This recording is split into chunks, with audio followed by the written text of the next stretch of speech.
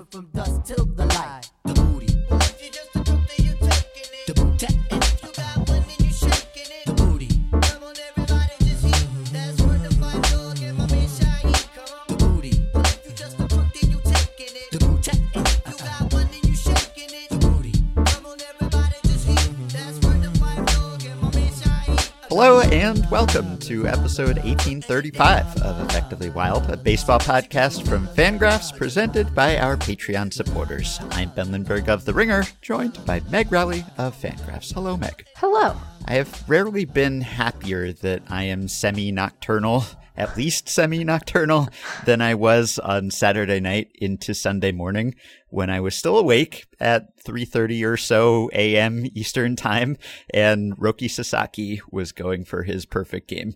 Roki Sasaki, the phenom NPB pitcher for the Chibolote Marines. I became aware that he was pitching a perfect game a couple of innings before it was over, and I was able to tune in and catch a feed for the end. And man, that was one of the most impressive pitching performances I've ever seen or that there's ever been. It was unbelievable. Yeah, cool. He pitched 9 innings, 105 pitches. He pitched a perfect game, the first in NPB in 28 years since 1994. He struck out 19 batters, which tied the NPB record. And he struck out 13 consecutive batters, Wow. which not only broke the NPB record, which was 9 in a row, but shattered it. I mean, that's kind of incredible to break that record and then surpass it by 4 strikeouts. Yeah. The record in MLB is 10, so he went way beyond that. And for those who don't know Sasaki, he's 20 years old, and he is, if not the best pitcher in Japan, maybe the second best pitcher in Japan. He debuted last year, and he's been basically incredible since then, but he was just unhittable this game. His fastball was averaging maybe just a tick under 100 miles per hour, so he was hitting 100 or over 100. He basically threw fastballs and splitters almost exclusively to get through this game, and he was still throwing absolute seeds in the 9th inning. He struck out the last batter on 3 pitches, just perfectly located, and it was just wild. 13 strikeouts in a row. And this is a league where the strikeout rate is a little bit lower on the whole. It's not dramatically lower, but it's, 20% instead of, say, 23%, which over the course of 27 batters is not much. That's less than a strikeout expected. But still, to strike out 13 consecutive batters in Japan, that is unbelievable. Yeah. The team he was facing is no slouch either. The Oryx Buffaloes, they actually won the Pacific League Championship last year. I don't think they're a great offensive team, but I think they had the second lowest strikeout rate of any NPB team last year, and they entered this game with a 16% strikeout rate this year, which went up. So if you do the Bill James game score calculation, that game would have been worth a 106, which would top Kerry Wood's 105 in his 20 strikeout game for the highest game score in a 9-inning game since integration. And his catcher that day was an 18-year-old teenage catcher, in his 7th career game. So just unbelievable all around. I really enjoyed watching that, and there's something special about a perfect game. We've been down on no-hitters on this podcast maybe a bit historically, but when you haven't had a perfect game in almost 30 years, and I could watch that live, ton of fun. And I've been reading about him and hearing about him and seeing the stats and seeing clips and highlights, but it was a lot of fun to watch that live. So don't necessarily recommend being awake at 3:30 in the morning wherever you are, but if it just so happens that you're on the other side of the world from someone who is really talented and is throwing a perfect game, it can all work out really well for you. Yeah, I have not obviously gotten to see a lot of this. My main exposure to him is that he is currently on the international players tab of the board, where the assessment from Eric Longenhagen. This is a fun blurb overall, and while Eric does not find him to be a 1-1 favorite, although maybe after throwing a perfect game, his assessment would change, he does have him as sort of a typical top 3 or 5 pick, were he part of the domestic amateur draft. So clearly a guy who is a lot of fun for the Japanese audience and in his own right now, and is likely to be someone whose name we say in a big league context at some point. Probably, yeah. I would have to think he'd be at the top of that list now if he were in the draft, because teams would be salivating over this guy. Yeah. And it'll be several years probably until we're talking about him as an MLB possibility, if Yes. then. I mean, assuming he even wants to Right, do that. which he I have no idea. Right. He's 20, and the rules now, at least as currently constituted, if there's no international draft, mean that he would not make a lot of money if he came Right. over before 25, much like Ohtani. And, he could request to be posted before then, but there's no guarantee. Anyway, it could be quite a long time before we see him in MLB if we ever do, but I think we can appreciate that performance regardless. Yes. We don't necessarily have to say, imagine if he were in MLB, like just where he is right now, he is unbelievable. And he was a lot of fun to watch also because I don't watch a lot of NPB broadcasts in whole. I see clips and highlights, but to watch that live, there were a couple things that stood out. First was that he was throwing between innings, like on the sidelines, like in foul territory. He's 8 innings deep into a perfect game and he's approaching the 100-pitch mark and he's throwing, like he's tossing, he's like warming up. And it wasn't an especially long half inning. I don't think it wasn't like he was trying to stay warm. I think that is just fairly common over there.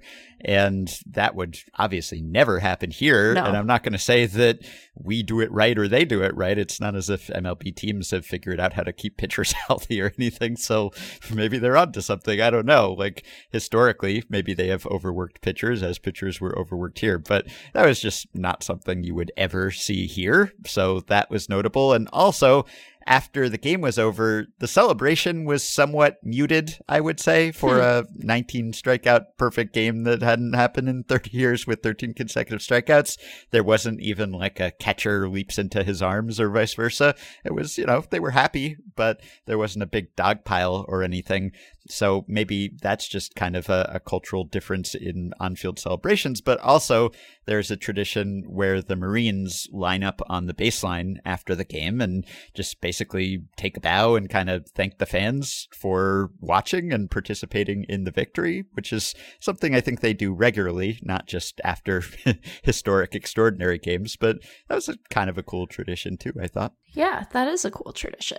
Anyway, check out Roki Sasaki. If any of you has the chance, you can, of course, subscribe and watch those games in NPB, but just follow along with him. Like, people have called him the next Ohtani, which doesn't really make sense to me because he's not a two-way player, but he is that kind of talent as a pitcher, if not even better. Like, he threw even harder than Ohtani, as an amateur. And so he is just incredibly talented, ton of fun. But he has breaking balls too. Like, he didn't even need his breaking balls, really. He was just throwing fastballs and splitters. Like, he has a slider, he has a changeup. Like, he didn't really need them. Anyway, just kind of incredible. Probably the best player performance I saw since we last spoke. But there are a lot of impressive performances in MLB as well that we can perhaps discuss here. But I did want to note, we talked last week a lot about the fact that it seemed like a lot of top prospects were making their MLB debuts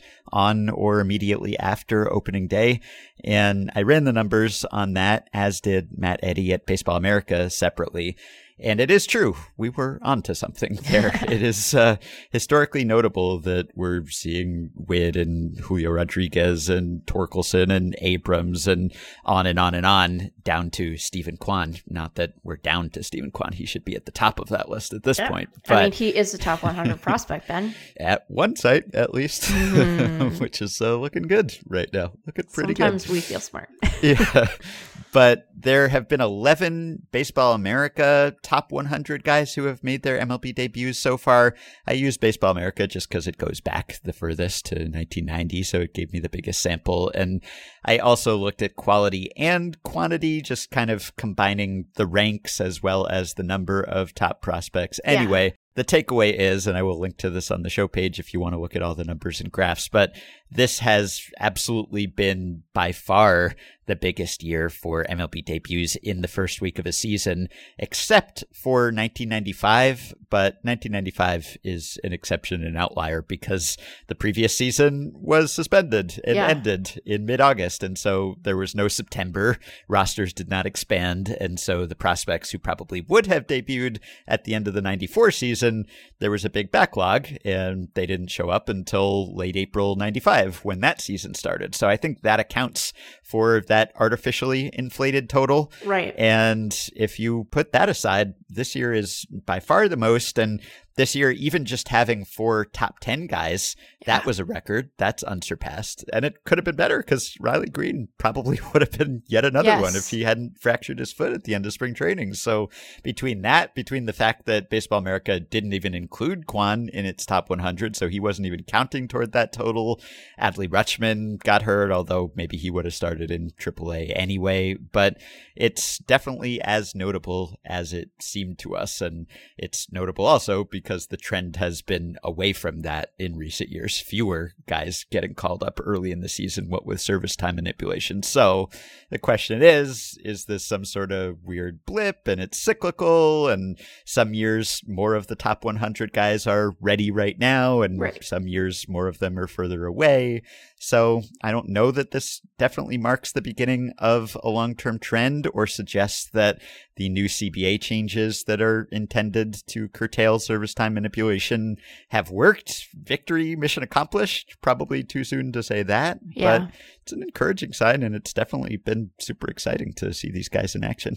Well, and I think that, we'll need probably not only a couple of years of information to really say, but definitely more than a couple of months, because there's being on the opening day roster and then they're staying on the big league roster. So we want to reserve judgment, but it's certainly an encouraging indicator in the early going. And the fact that, some of these guys are either playing on clubs that have sort of explicitly stated that like they view them as part of an opening window of contention, or that are performing super well in the early going. We don't want to get too big for our britches, right? Like, Stephen Kwan's great right now. He could go over 50. We just don't know. But that there is this kind of performance and that they are on the particular clubs that they are, it's just a very encouraging sign. It's exciting when you have young guys who are coming in and forcing everyone to be like, who's that guy? I gotta get to know that guy. Like, what's his deal?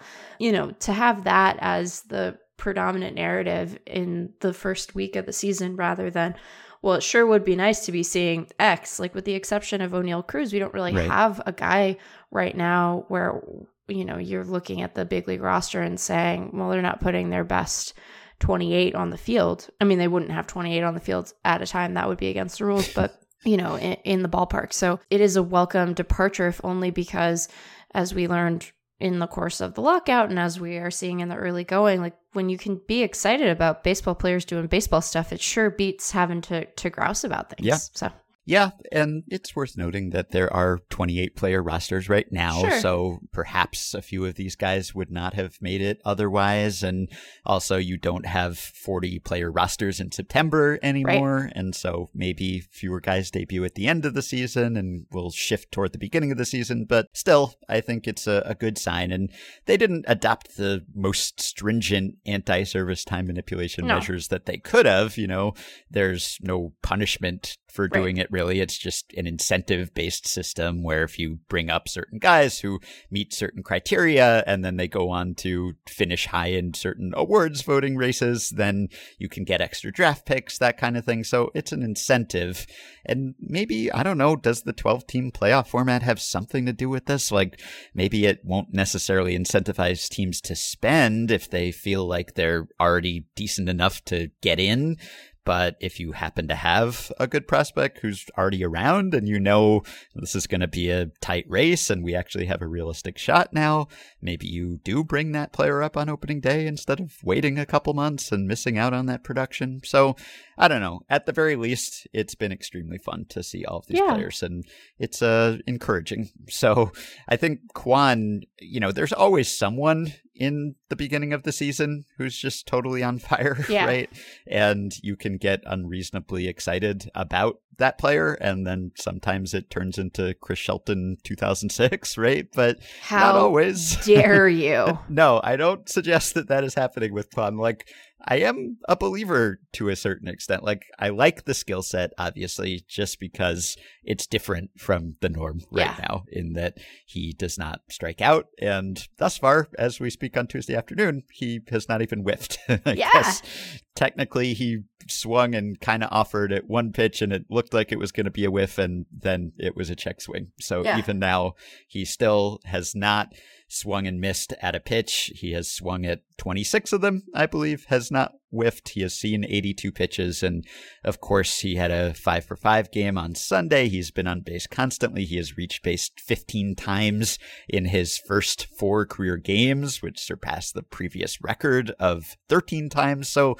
unbelievable. And I don't know whether to get unreasonably excited about him. Like, obviously people were excited about him coming into the year after the season he had last year at AA and AAA, and you just have to hope that he can make this high contact skill set work, because there a number of players who have that skill set, and the question is, if it doesn't come with power, is always like, will this translate? Will the bat get knocked out of their hands at a certain point?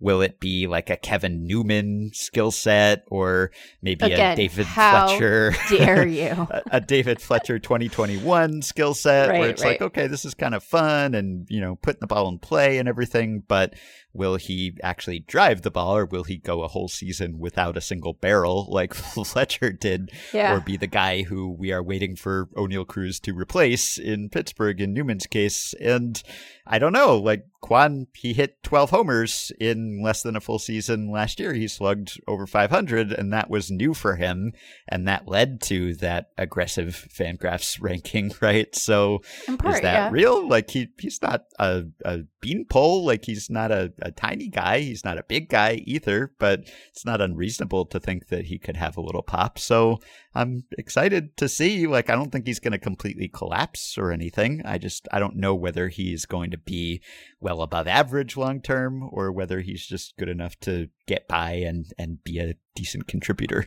Yeah, I mean, like, look, we definitely don't want to overreact to these things because, you know, the guy has had 19 plate appearances in the big leagues. So, like, you know, it's always challenging when you have a prospect who you do genuinely really like and expect good things from, and then they start off like this, because you don't want to overreact, but you also have them ranked where they are for a reason, right? Because they are really good, or you expect them to be. So look, I didn't expect that when we wrote his TLDR as Kwon doesn't swing and miss, that he literally wouldn't have done that yet.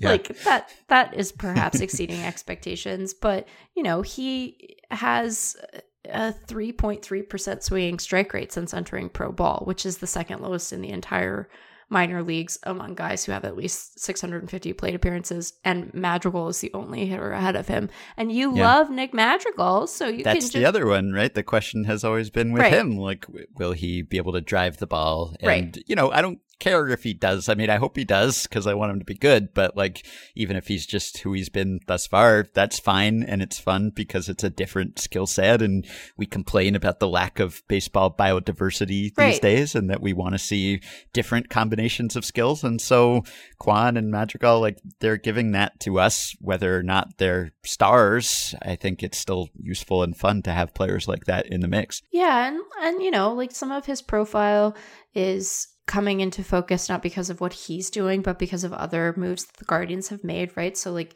Kwon has the capacity to play a very good center field, but with the Guardians having just extended Miles Straw, you imagine that he's going to be in a corner. So like, you have that sort of piece of the puzzle falling into place. But you know, when we were watching and chatting on opening day at Fangraphs, like, he had an at-bat, and I don't remember who it was against, but it was later in the game, and he made a mid-flight adjustment to a breaking ball and then hit the fastball in the next pitch. And it was just, you could see the mid-flight adjustment. And so when you're talking about this guy having an incredibly discerning eye, like, it's cool to be able to see that stuff in action as he's doing it.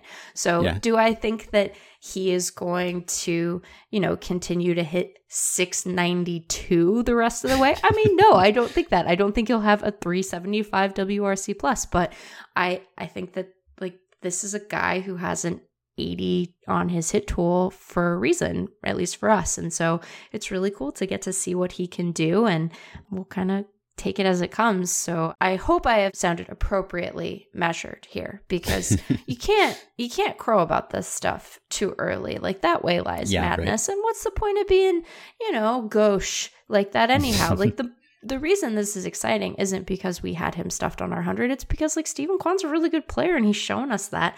And it's really cool when those guys blossom at the big league level. And so, I want us to be right, but mostly I want to watch good baseball, and he's part of that right now. So that's pretty cool. Yep. He is leading the majors in WAR right now. Yeah. The stats have stabilized when Stephen Kwan is at the top of the WAR leaderboard. That's what we've always said. It's the passing of the baton from Mike Trout to Stephen Kwan. I hope that I sounded, like, appropriately modest and demure in my assessment there. I'm really something. Yeah, unlike that Longenhagen guy who's going around crowing from the rooftops, I'm the one who liked Stephen Kwan. No, he's not, of course not. I'm sure he hasn't even tweeted about it, because he would never. Right. So, but yeah, that's been a lot of fun to watch, and people have already rebranded OBP as Kwan base percentage. Yeah. I hope that he continues to justify that. So it's like, when the season starts, so many things happen that you just don't know what we're going to be podcasting about from episode to episode. And there's always something fun. So it could be a Stephen Kwan breakout. It could be Sean Murphy's butt breakout, just breaking the internet. Sean Murphy's bubble butt, just, like, getting in the way of a pitch and becoming possibly the most viewed thing that will happen on the Oakland A's this season. Like, this tweet of Sean Murphy sticking his butt out Ned Flanders style and just, like, brandishing the butt, which then jiggles in kind of like a Newtonian physics kind of way reaction to the ball. Like, that tweet has like 50,000 retweets and like 15,000 quote tweets and 10 million views as we are speaking here the day after it happened. And I'm sure that those totals will continue to improve. So, the A's tore down that roster, but they still retained at least one major attraction, apparently. So I came to know something about myself when this happened, Ben. Okay. And, I don't need to make this about me. But not one person tweeted this at me. And it has made me realize that unless farts or poop are involved, no one associates me with baseball butts. Someone did at you about Mike Trout's intestinal distress, I saw. Yeah, so. But not about this. And, right. It's, I'm not saying it's good or bad, but it is something that I have to sit with and kind of contemplate. It is one of the best moments that the game has ever seen. It was spectacular. And by it, that it could apply to any number of things. Ambiguous subject, but here I am saying that it was pretty incredible. It was. Yeah. It made you forget the more incredible thing, which was the final score in that game. Yeah, right. Who knew the A's were capable of scoring 13 runs in this diminished state? Yeah. Oh, man. Yeah, I love Luis Patino, but he's hurt again, unfortunately. Just an oblique strain this time. Anyway, yeah, just incredible work by Sean Murphy. And really, like... Can you even say that he incredible twerk by Sean Murphy? Oh, boy. Did he make an effort to get out of the way of this ball? Could he? I mean, he's hamstrung by the fact that he has a huge butt, and what was he supposed to do? And he pops the butt after the pitch makes contact with him. He just sticks it out there for all to see. So really, it's tough when the pitch is behind you to get out of the way because you're moving in the opposite direction that you normally would. But I just, he leaned into it. But really, when you have that kind of junk in the trunk, I don't know that he could have actually avoided it if he had tried, which is really an unsung aspect of catchers just in general, Oh, yeah. probably, right? Like, we praise catchers all the time. We love catchers. We did a little ode to catchers at the end of our last episode, but all that squatting, I mean, it pays dividends in most cases. Like, this is not quite an Anthony Recker situation who like has a Facebook group devoted to his butt, but this is close to that point. I'm just watching it again, and the way that I have searched for it on Twitter, I have like simultaneous like butts going. Yeah, I mean, like one of the great things about catchers is, you know, they have powerful thighs and they have Yes. delightful hinders, and this was a great example of those hinders in action. It's like amazing because it's like it ricochets off him twice. Like it's a Right. multi-point kind of butt interaction. It just goes to show that we have to stop calling it leg day, because that's not what it's really about. It's about the butt. No. It's about your butt. It is kind of like, I saw someone comp it to like a Newton's cradle, like the device that, you know, one thing will swing and hit the other Yeah. thing. And so there's kind of like a reverberation across the cheeks in the wake Oh, of yeah. the contact here. And the camera work, I think, Oh. is a big part of this Spectacular. because like, Yeah, it's aided by the angle for sure. yeah, like the butt is not in frame when this clip begins, and suddenly it looms into view as the ball approaches it, and then it comes to occupy almost the entire frame. Just all where about the butt. is basically all you can see. So just great work by the broadcast team, great work by the person who made the GIF of this initially. Yeah. Hopefully you've all seen this and know what we're talking about. If not, we have been discussing Sean Murphy's hindquarters, and we will link to the GIF for anyone who hasn't seen it, which I would think that anyone who hasn't would want to. So Yeah, I don't mean, deprive yourself. It is quite a butt. It's, you know, if we were in Charlotte's Web, the web would say some butt. Yeah. You just never know what is going to go viral once the baseball season starts. Excuse you never know you. what you're going to see. As soon as I saw this, I was like, oh, Well- this is all we're going to see for the next week. This Right. is baseball now. You know, he's doing a service to the game, really, Yes. because The butt of baseball. yeah, we could be talking about many kind of less fun topics when it comes to the A's, but instead we get to just appreciate this butt. Yeah, I don't mean that its virality is surprising. Like, No. once it happened, I mean, sometimes I'm surprised by, like, that got 20,000 retweets. I don't get it. Like, really? But this, like, you knew it had that potential, obviously, but you didn't know this was going to happen.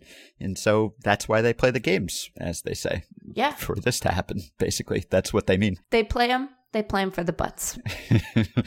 So there's a lot of other MLB action we could discuss. I guess we could touch on the Phillies' come-from-behind victory over the Mets on Monday, because was that what prompted you to tweet Oh, yeah. about being a fan of the NL East and just how demanding and mentally taxing that seems at times? Like, this was what we thought the Phillies were going to be, Yeah. right, coming into this year. This fulfilled all the expectations. It's like, this team is going to hit, and this team is going to give back a lot of runs on defense. And they did both in this game. I guess technically the 3 errors that Alec Boehm made maybe did not lead directly to runs, but Alec Boehm did indeed make 3 errors and also reach base 5 times in a game. The Phillies came back to win against the Mets 5-4.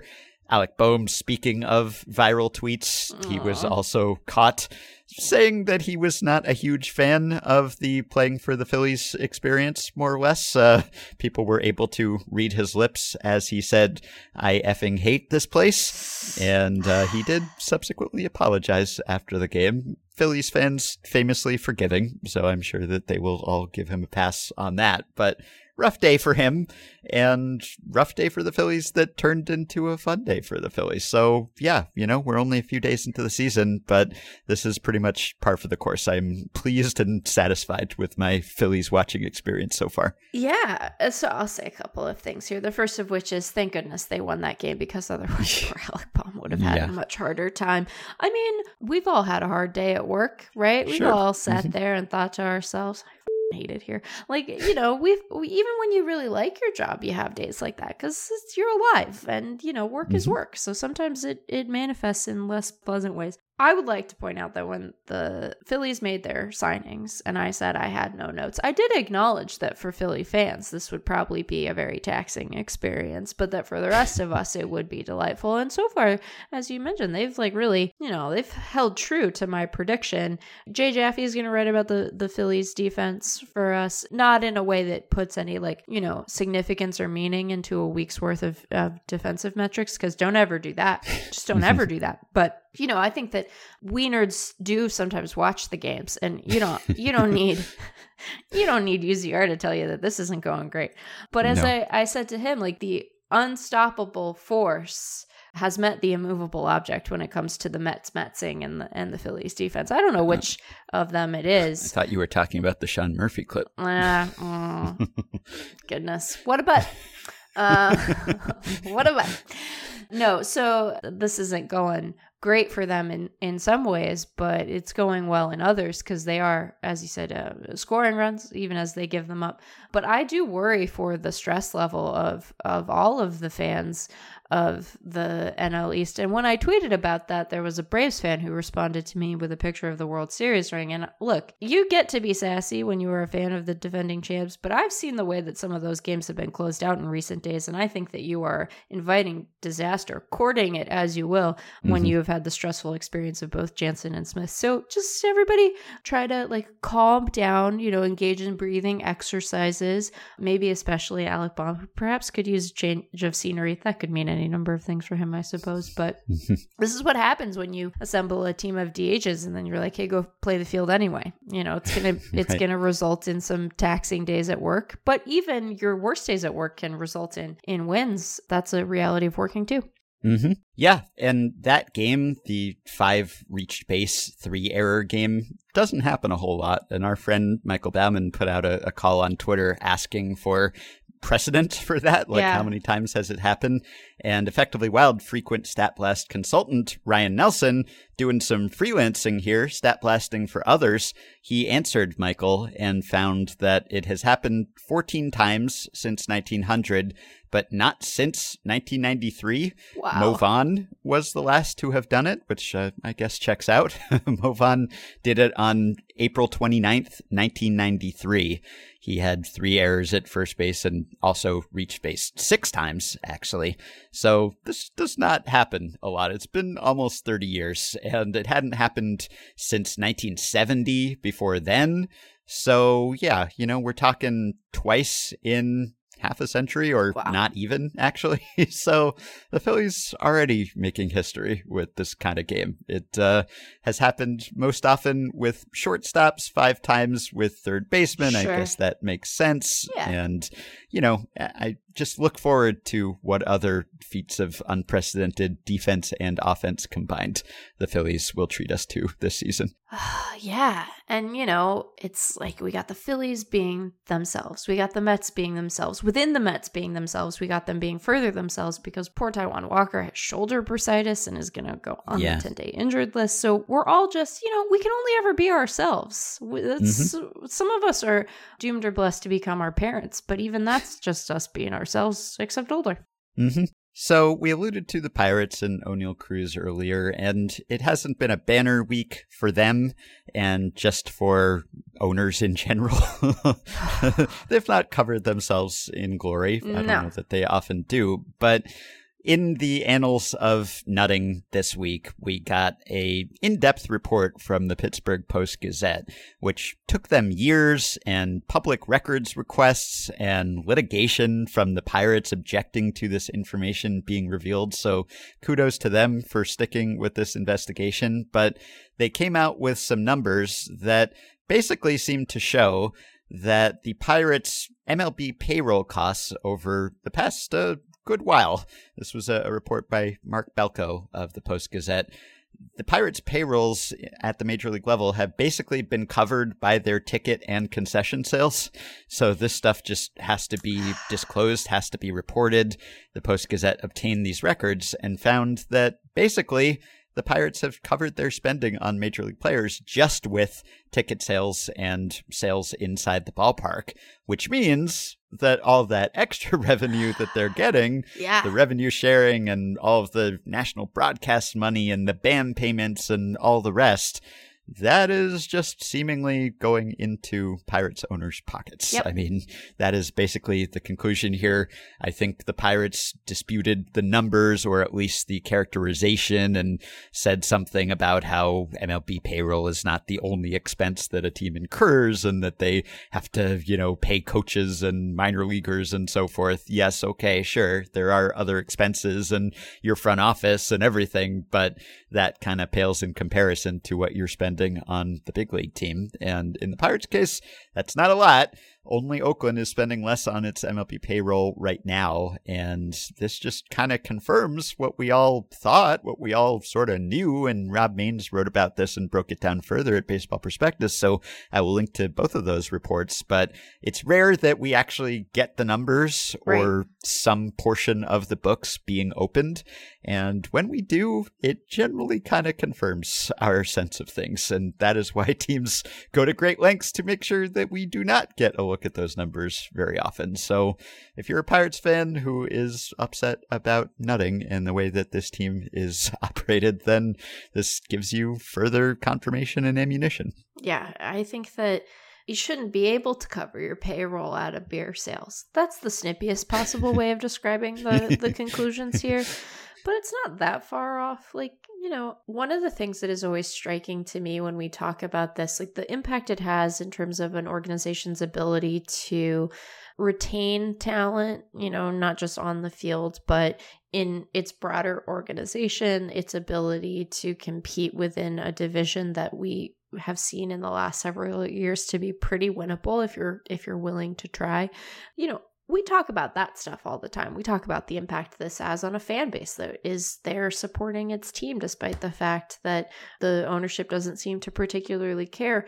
I'm always surprised that this kind of stuff doesn't rankle other owners more. And I don't mean to cast them as the sympathetic figures here, because who gives even one damn about that? But it's always surprising to me that it is sort of an understood cost of doing business, presumably from other owners who are spending a great amount of money and trying to win, that nutting just gets to pocket this stuff and put a bad baseball team on the field and enjoy revenue sharing, and everybody has to go about their business. I find that very bizarre, because if I were the Dodgers, this kind of stuff would piss me off. Sure. I would be like, why are we helping this guy? Why are we funding whatever?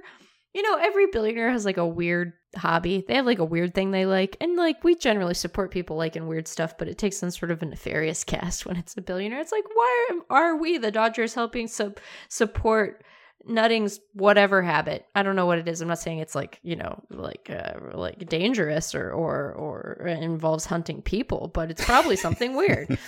So anyway, I don't know. You're getting the back end of the cold in the podcast here, both in terms of butts and nutting. But it seems to me that while there are things that this most recent CBA seems to have, in the very early going, preliminary results have curtailed in terms of bad behavior, the requirement that teams field competitive rosters and actually try seems to be an unfinished project, put it that way. Yes, absolutely. And I don't think we mentioned this last time, but when we were talking about the extensions for Brian Hayes, for Jose Ramirez, those are great and nice to see, and Pirates fans and Guardians fans should be happy about them. But there is also a provision in the new CBA that maybe accounts for that spending, right? In that the burden of proof now that teams are actually spending enough to justify revenue sharing is higher now. Yes. So they actually have to spend a bit more so as not to endanger their continuing to receive revenue sharing, which is good. I guess that's a good rule if that produces an extension where you keep a homegrown guy around for a little longer. That's nice, but it might not be that these owners are willingly and of their own volition turning over a new leaf so much as that they are just kind of complying with this new measure that puts a little bit of a higher bar in there for them.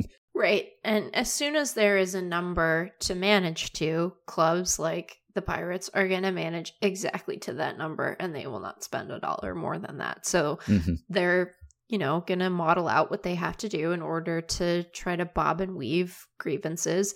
And, I'm sure that whatever number that they have to reach is being facilitated by the Hayes extension. Now, you're right to say, like, Pirates fans get to continue to enjoy Brian Hayes, and Brian Hayes makes some money. So in that respect, of all their behavior, that's like some of the least icky, but it isn't purely altruistic by any means. Yeah. And then we were given an opportunity to talk about the Cincinnati Reds. Yeah, exactly. We don't even have to leave the division here. And we find another team that is currently nutting, even though it is not owned by Bob Nutting. It is owned by Bob Castellini and his son, Phil, who is the president and COO of the team. He came out firing on Tuesday, first via a radio interview, and then basically doubled down on his comments when he was asked to essentially walk them back a little bit later. He basically said, if you don't like it, lump it. He was asked about maybe Reds fans being unhappy with the fact that the team has torn down after fielding a competitive roster, a playoff contender last year, and retaining control over most of those players who got them there, and then deciding to divest this offseason. Phil says, well, what are you going to do if you're a fan of the Reds? You don't have any other options in Cincinnati when it comes to major league teams, so suck it. So you're just going to have to live with it because we have a monopoly on major league teams in the city. That is more or less what he said, if we were to boil it down. And, it's not wrong, I guess, in the sense that it's kind of a captive market when it comes to fandom often.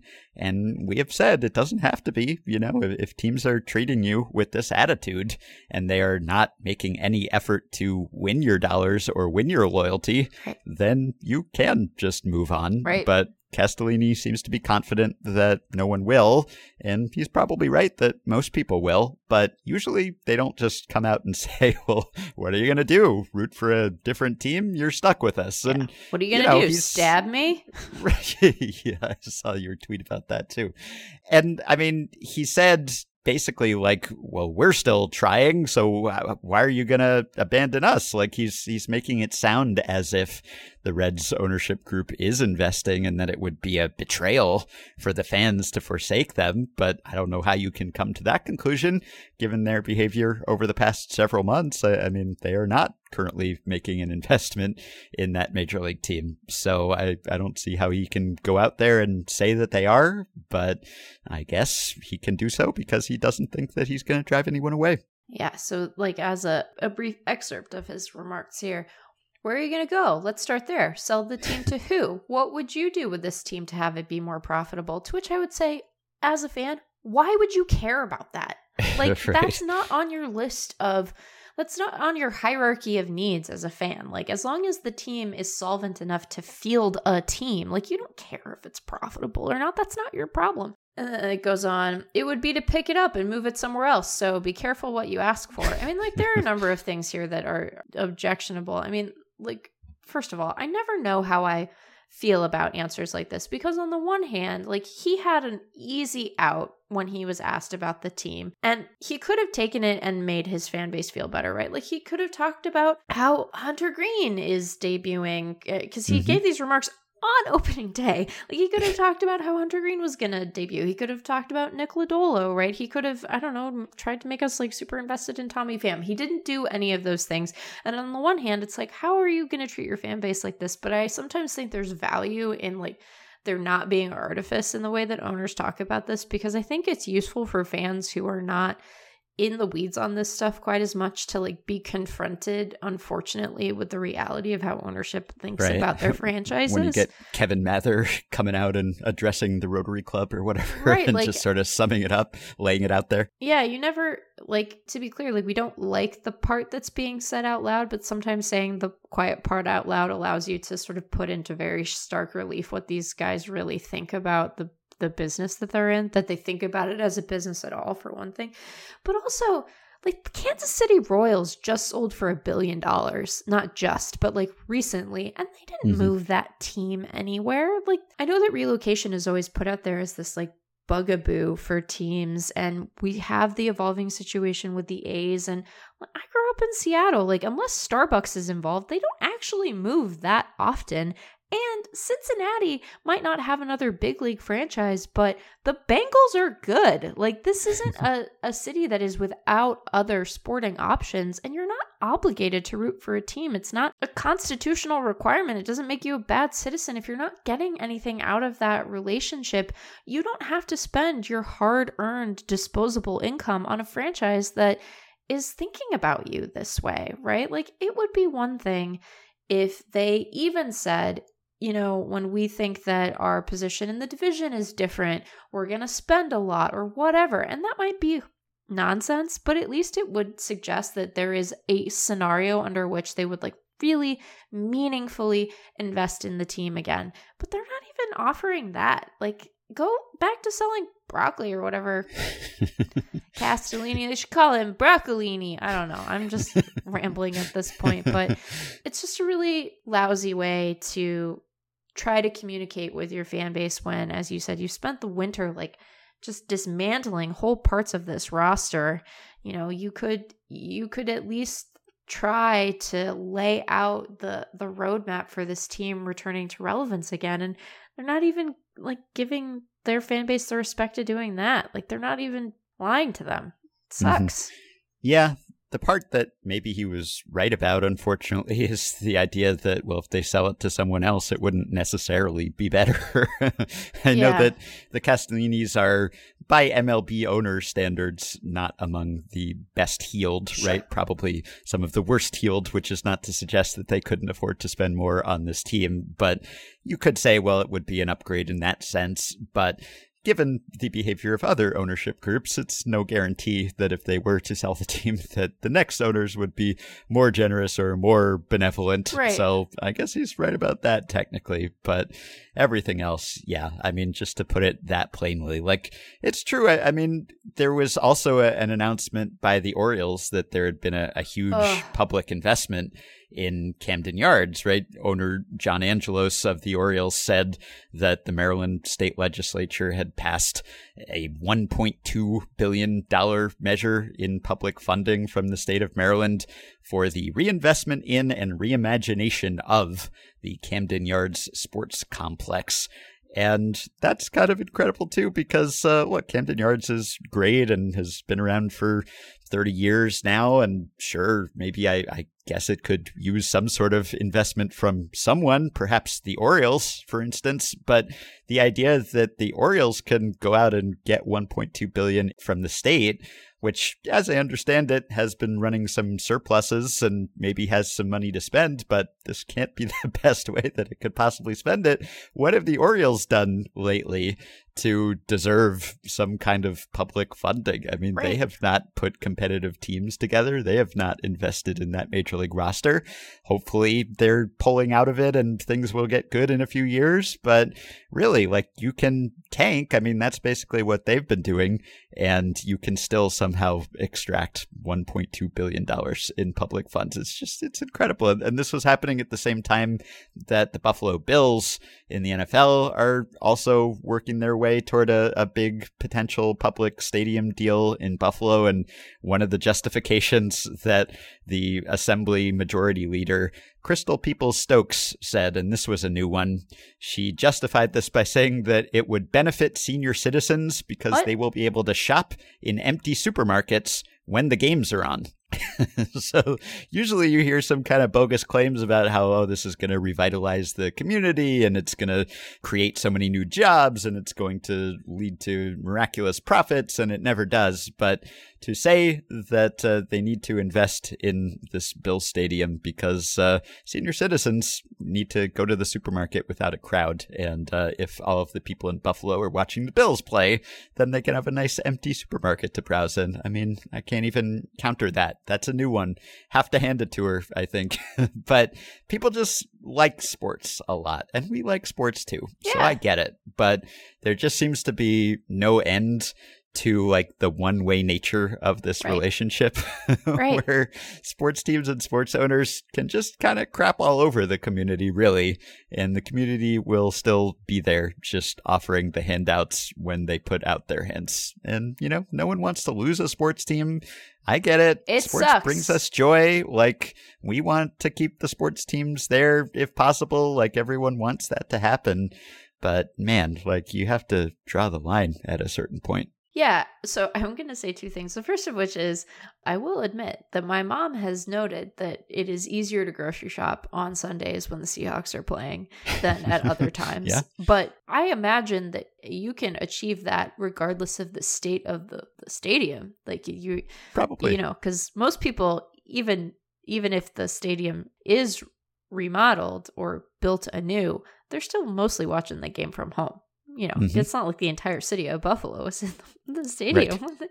Anyway, that's delightful. Yeah, it isn't that we don't love the sports or want them to stay or spend money on frivolous stuff, but it's like there are real community needs in every city in this country. And I just struggle to believe that we can't spend that money more effectively to help people with whatever the struggle is. Like, I refuse to believe that $1.2 billion couldn't be better spent like helping to house people who face homelessness or feed people who have food insecurity or educate people or fix potholes, like whatever the thing is. There's just that money can be used to fulfill needs that are much more obviously communal and pressing than cleaning up a ballpark. I get frustrated because it's like the Orioles, in some respects, their record is relevant here, but I don't want us to tie deservedness for this stuff to a record. Like, I would have a similar problem if they had gotten a bunch of money in 2014 when they had, a .593 winning percentage versus their 2021 season where they really literally just won only 52 games. It was really only 52 games, Ben. That's so bad. But the winningness isn't the point. It's about capacity in the system. And if you are an incredibly wealthy person who owns a sports franchise as at least in part a vanity project, your capacity to bear this stuff is greater than, some of the average folks in the community you're living in who might have needs that can be met by, a community coming together and dispensing public funds. So it's just the way that we get held hostage to these franchises is really disappointing. And then they're perfectly happy to turn around and, impugn the sort of fervor that their fan base has when the attendance is poor, and it just stinks. So we should demand better, and particularly from the Orioles. It's just been 75, 47, 52. We won't count 2020, although they still only won 25 games in a 60-game season. That was good for them. Yeah. Oh, boy. What a franchise. What a time. So, yeah. I was going to say, the population of Buffalo is only like 280,000 people, and the capacity of Highmark Stadium, where the Bills play, is like 72,000. So that might actually have an appreciable effect on the supermarket congestion in that particular place. Look, that's a big portion of the population. I'm not saying that piece of it is untrue. I'm just saying, I bet if your goal was a peaceful shopping experience for seniors, you could probably achieve that same thing through a public program for a lot less money. Yeah, expand the supermarkets instead. I don't know. There you go. I'd rather have them try to sell me on the less crowded supermarkets than to sell me on this stadium being a boon to the public funds, etc. So at least I can kind of buy the supermarket thing. I don't know that it's actually that important or a reason to do anything, but it seems more truthful at the very least. So there's that. Anyway, the Nationals owners, the Lerners, are potentially exploring selling buying that team. So I'm sure there will be more ownership stories to come. And meanwhile, you have multiple Major League ownership groups bidding on soccer franchises. Right. It's just going to show that actually they do kind of like owning sports franchises, and it is not leading to biblical losses. So funny how that works. Anyway, just to end on a note that is related to something else fun that happened on the field, I do have a closing stat blast, but also, did you see Brett Phillips pitching for the Rays, which he always makes entertaining in one way or another. And in this case, he made an incredible defensive play, and he's a great fielder, not normally while playing pitcher. No. But in this case, he's pitching to the A's in that 13-2 blowout that was overshadowed by Sean Murphy's butt. And Brett Phillips did his best to give the Rays a highlight because Seth Brown, who was batting for the A's, popped up foul over by the A's dugout on the third base side, and Brett Phillips, who pitched the last couple innings of that game, position player pitcher, he dashed over, made an incredible sliding catch, just like sliding feet first, basically into the dugout almost, if not for the fence there in front, and then immediately like leaped up and flashed two fingers to signal 2 outs, just as if it was, a catch he had made in the outfield. Rarely, if ever, have I seen a player look so underqualified to play a position and then so overqualified to play a position on the same play. Like, he throws a little 49-mile-per-hour looper in there that no self-respecting pitcher would throw other than maybe Zach Greinke. And then he makes an unbelievable play that I'm not sure any non-Ohtani pitcher could make, but certainly no pitcher would attempt to make. Just real whiplash on that one. That was a ton of fun. Like, I think we are generally kind of over position player pitching just because it has become so common. But this, he took his cap off and doffed it, and deservedly so. So he is still making position player pitching fun. Yeah. I'm ready to fall back in love with position player pitching. I'm kind of surprised. I didn't expect to see it at all this month while rosters are expanded, given that every roster is basically like, 4 guys and then a bunch of pitchers. But yeah. I'm ready to feel differently about it again, because we aren't going to have pitchers hitting. And so we need a weird thing. So I think that if we're going to see it, it should resemble this, right? It should provide a highlight, because often it is just kind of snoozy. Yeah. After being so fun. So this is setting a new standard. This is the mark that all position player pitching has to aspire to reach for the rest of this season. Troubling that it is set so early, but here we are. So this is what you're all working toward. I'm just going to remember the butt, though. That's all that's really going to remember, just the butt. Sure. And it's a little too early to make anything of this. Actually, it's probably far too early. But there are some indications that maybe the ball has been a bit dead thus far, even relative to like last year. Oh, boy. Yeah, it's time for how's the baseball behaving discourse, which is just a constant of every start of the season. It's like a bad We'll follow toddler. up on this, when there's more data, and probably Rob Arthur will write about it at Baseball Prospectus. But I know Jason Collette looked into it and found that the spring training home run rate was down, and it seems like comparing to the same time period in past StatCast seasons, the ball is not flying quite as well, and the home run per contact rate has been down a bit.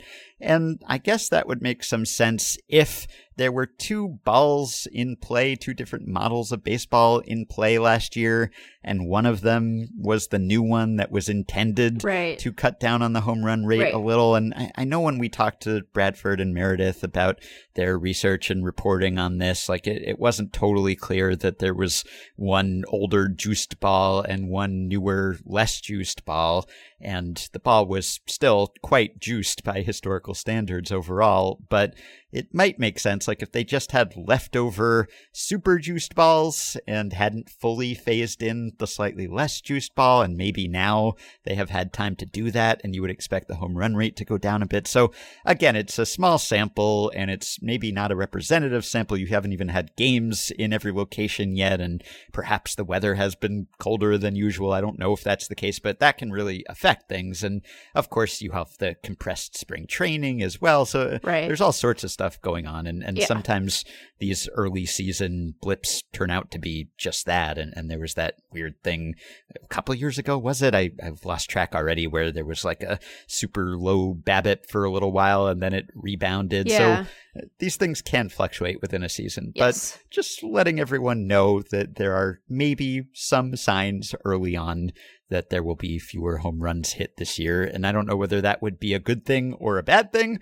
because if we do still see a lot of strikeouts, that would just mean less scoring in general. So unless you bring back contact. And there's only one Stephen Kwan. So. Yeah, there's only one Stephen Kwan, and there's only so much he can do, although he is doing his best. But just something to keep an eye on. We always keep an eye on early season rates just to see if anything looks way out of whack, and it's often misleading and deceptive. But that is one thing that we've been looking at for several years, just because it ping-pongs back and forth, and you never know where it's going to wind up in any given year, or in any given month, for that matter. But thus far, seems like might be a bit deader, bit less Homer happy.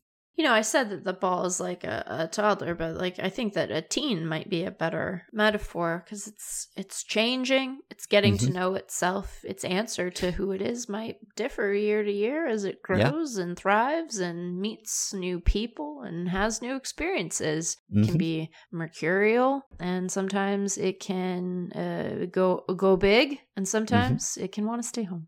Yeah. And we should also congratulate Kelsey Whitmore, who is going to become the first woman to play in the Independent Atlantic League, which is pretty exciting. I'm looking forward to following her performance there. There have been women who have played in indie ball prior to this, including Kelsey Whitmore, who has previously pitched for the Sonoma Stompers.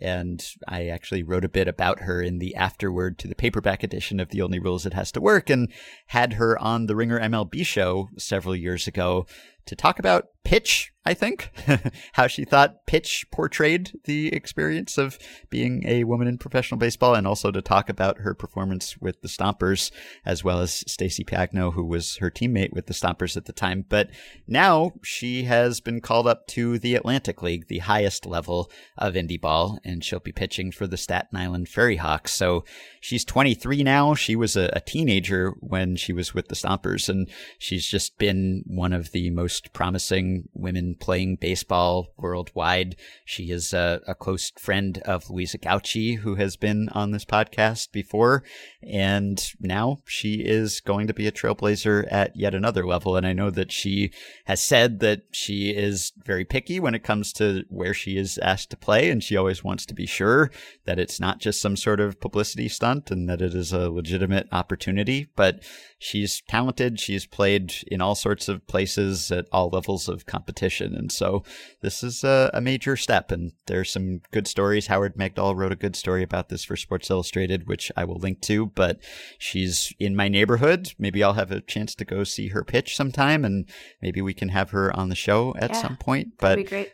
That would be a cool milestone. We've seen a lot of progress when it comes to women being hired to certain on-field positions or front office positions in MLB where they haven't been or where they've been scarce before. And this is another rung on the ladder for women playing professional baseball. So best of luck to Kelsey. Yeah.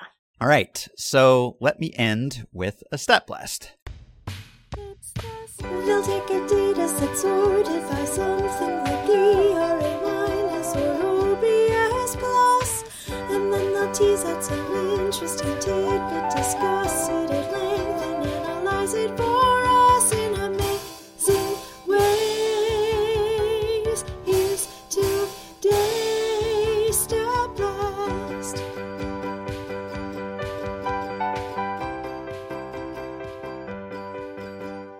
Okay, so as we noted last time, the Stat Blast is now presented by Baseball Reference StatHead, and we sung the praises of StatHead last time.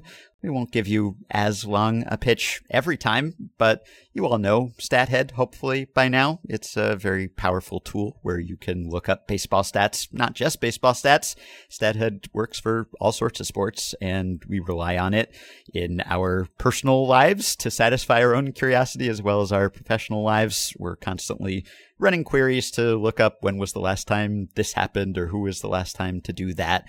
And it's got so many different wrinkles to the StatHead tool that I'd encourage everyone to explore. Yeah. And if you are a new subscriber to StatHead, use the Effectively Wild coupon code, WILD20, the numbers 20 at the end, WILD20, and you can get $20 off the $80 one-year subscription, which seems like a pretty sweet deal for a pretty indispensable tool. So thanks again to StatHead for sponsoring the Stat Blast.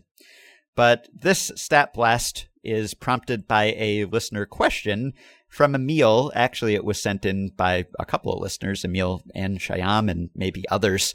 But Emil asked, Tim Hill has entered back-to-back games to open the season in which his team had not yet allowed a hit, then proceeded to lose the no-hit bid to the first batter he faced. Sure did.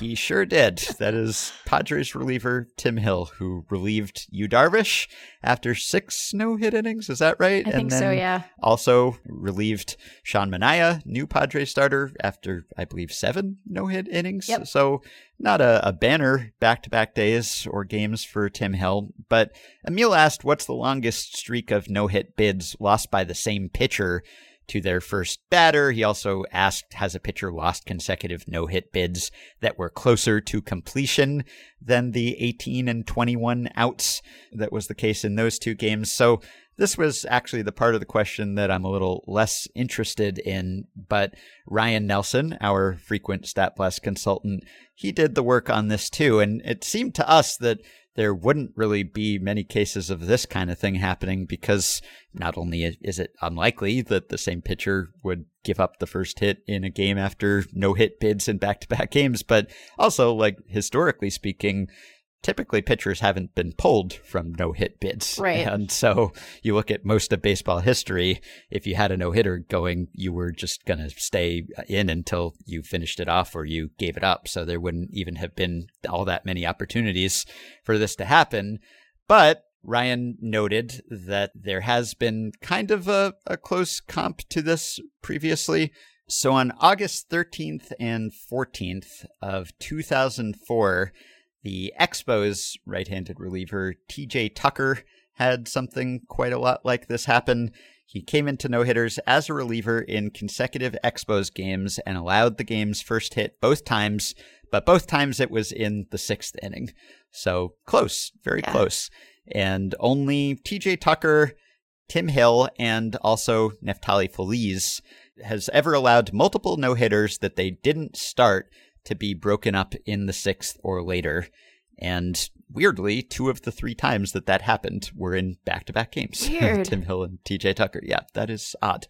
So this kind of thing is rare, as you would expect. But I was kind of curious about hitters breaking up no-hitters. And I was thinking about this the other day because our friend Steve Goldman on his podcast, The Infinite Inning, was telling a story about Ripper Collins, who was a good hitting first baseman for the Cardinals in the 30s and 40s. And Ripper Collins was a self-styled breaker-upper of no-hitters. So he kind of dubbed himself the All-American Louse, he said, because he had broken up for no-hitters.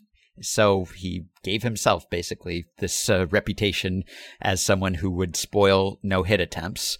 And Steve was sort of skeptical, and he kind of looked into whether that was actually true, whether he actually had broken up that many no-hitters.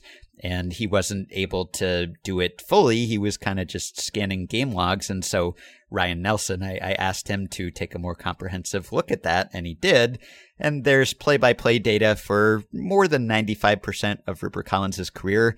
And really, he was not an All-American louse after all. He never broke up a no-hitter after the 7th inning, which, you know, I don't know in your mind what qualifies as, like, I broke up a no-hitter. Like, how deep do you have to be into that game to count as, like, I actually spoiled a no-hitter here? Because, like, you know, obviously people are constantly breaking up no-hitters in the 1st inning or the 2nd inning. So, like, it has to be deep enough into the game that everyone's kind of aware that a no-hitter is going. And if it's not likely, it's at least plausible. So, I don't know. What to you is, like, the cutoff for, yeah, I broke up a no-hit attempt there?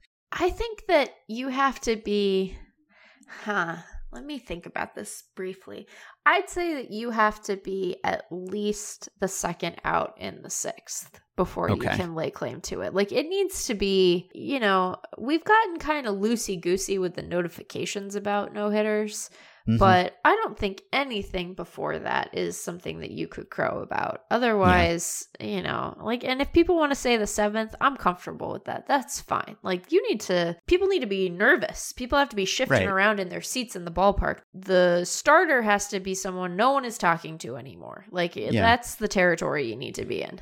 Yeah. And I don't really get, to the extent that I get excited about no-hitters at all, I don't really start feeling it till the eighth. The odds are still very much against it, even at that point. So, if I'm in the stands and there's a no-hitter going in the seventh and it's lost, I'll be a little bit deflated. I'll be like, oh, bummer, or that was fun, or it would have been nice to see one. But I'm not expecting it to happen at that point. Right. Whereas once you get to the eighth, even if statistically it's not likely, umpires do start to expand their zones late in no-hitters, as I have written before. Yeah. And so you can kind of see it potentially.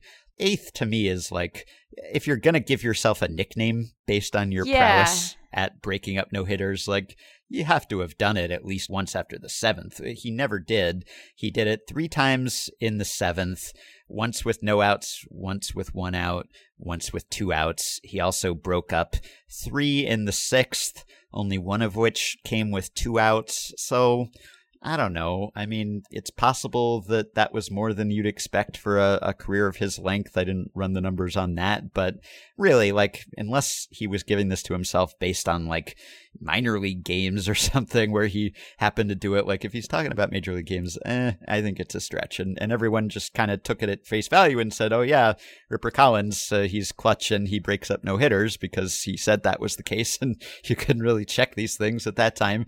Now you can, and I don't know, not that notable, I don't think. He was a good player, good hitter, but I don't think that's all that impressive. But that made me curious about, okay, who is the All-American louse, so to speak, who actually deserves to be bragging about this. And so Ryan was able to run the numbers on this going back to 1916, and it won't be 100% comprehensive for some of those early years that don't have complete play-by-play coverage, but he found that the record for most no-hitters broken up in the 6th inning or later is Pete Rose, which when I asked Ryan to do this, I had some misgivings because I thought, well, maybe it'll just be the players who had the most hits. Right. And so when he said, Pete Rose, I was like, all right. Okay. So Pete Rose had 6 in the 6th, 4 in the 7th, and 1 in the 8th. But it gets more unpredictable from there. It's not just the players who had the most hits. So George Scott had 9 no-hitters broken up in the 6th or later, 3 in the 6th, 4 in the 7th, 2 in the 9th, which is pretty impressive. Yeah. Don Kessinger also had 9. So did Jim Gilliam. Junior Gilliam had 9 as well. 2 in the 6th, 5 in the 7th, 2 in the 8th, and then Bobby Bonds also did. So 4-way tie for 9, and then Orlando Cabrera, Ricky Henderson, David Ortiz, and Vic Power all had 8. The record for most no-hitters broken up in the 9th, that is a tie between Joe Mauer and Horace Clarke, who each had 3 no-hitters broken up in the 9th. So I think that counts. That seems like All-American louse if you're breaking up 3 in the 9th. At that point, everyone is super psyched. And there's actually a MLB.com video, which I will link to on the show page, of the 3 times that Mauer broke up no-hitters in the 9th, all with 1 out, I think. It was Gavin Floyd was his first victim in 2008. Neftali Feliz, actually, speaking of Feliz, he lost his own no-hit bid to Mauer in 2010. And then I think it was Anibal Sanchez in 2013. So I think that Mauer and Horace Clarke deserve this reputation. And you can go a little farther if you do the 8th inning or later. It's also 3, actually, and it's a tie between several players, including Mauer and Clarke. All 3 of theirs came in the 9th, but you also had Chris Young, Babe Young, Dan Pasqua, George Hendrick, Jimmy Fox, and Phil Cavarretta. And then the record for the 7th inning or later is 7 by Jim Gilliam. Second is Sixth by Carl Yastrzemski, George Scott, and Dick Allen. So you're seeing some of the same names recur there. I would say that Joe Mauer, Horace Clarke have a strong case.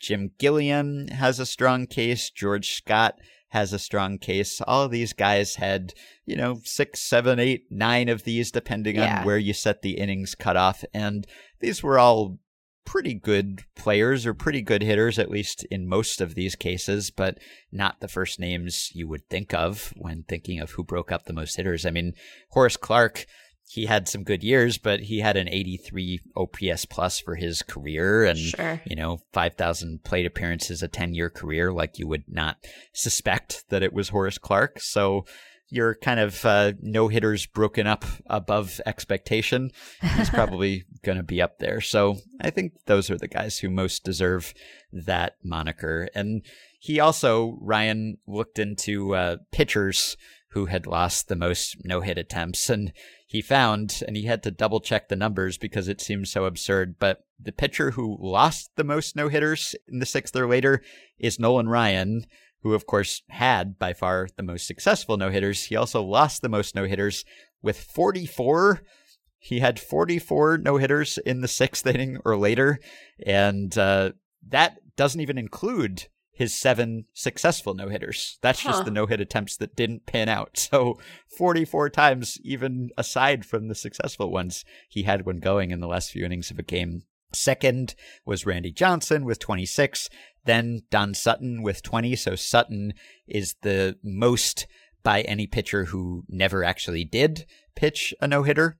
And then Gaylord Perry with 18, Sam McDowell with 16, Bob Feller and Steve Carlton with 15, John Lester with 14, and Justin Verlander and Tom Seaver with 13. So not a no-hitter guy, but I'm thinking about no-hitters just because I was watching Sasaki's perfect game attempt, and then this Tim Hill thing happened, and the Dave Stieb documentary by John Boyce and about his pursuit of an elusive no-hitter. So between that and Steve's Ripper Collins story, I've kind of had no-hitters on the brain. Yeah. And now I've put it on all of your brains. So I will link to the sheet with the data as usual. And thanks to Ryan, as always. It's funny because I'm sitting there thinking like it has to be like a number over 3. And yet when Tim Hill came in the with the second no-hitter on the line, I was like, this is bad. They shouldn't have him in there. He's going to blow this. Which is, sometimes the lizard brain takes over. And I think the takeaway there, I was like, oh gosh, I'd be so nervous. Yeah. Right. All right. So that'll do it for us.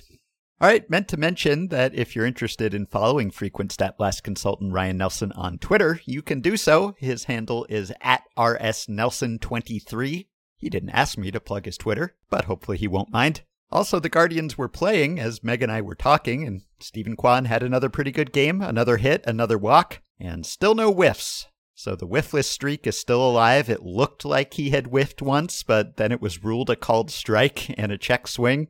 Questionable. Maybe some friendly scorekeeping there.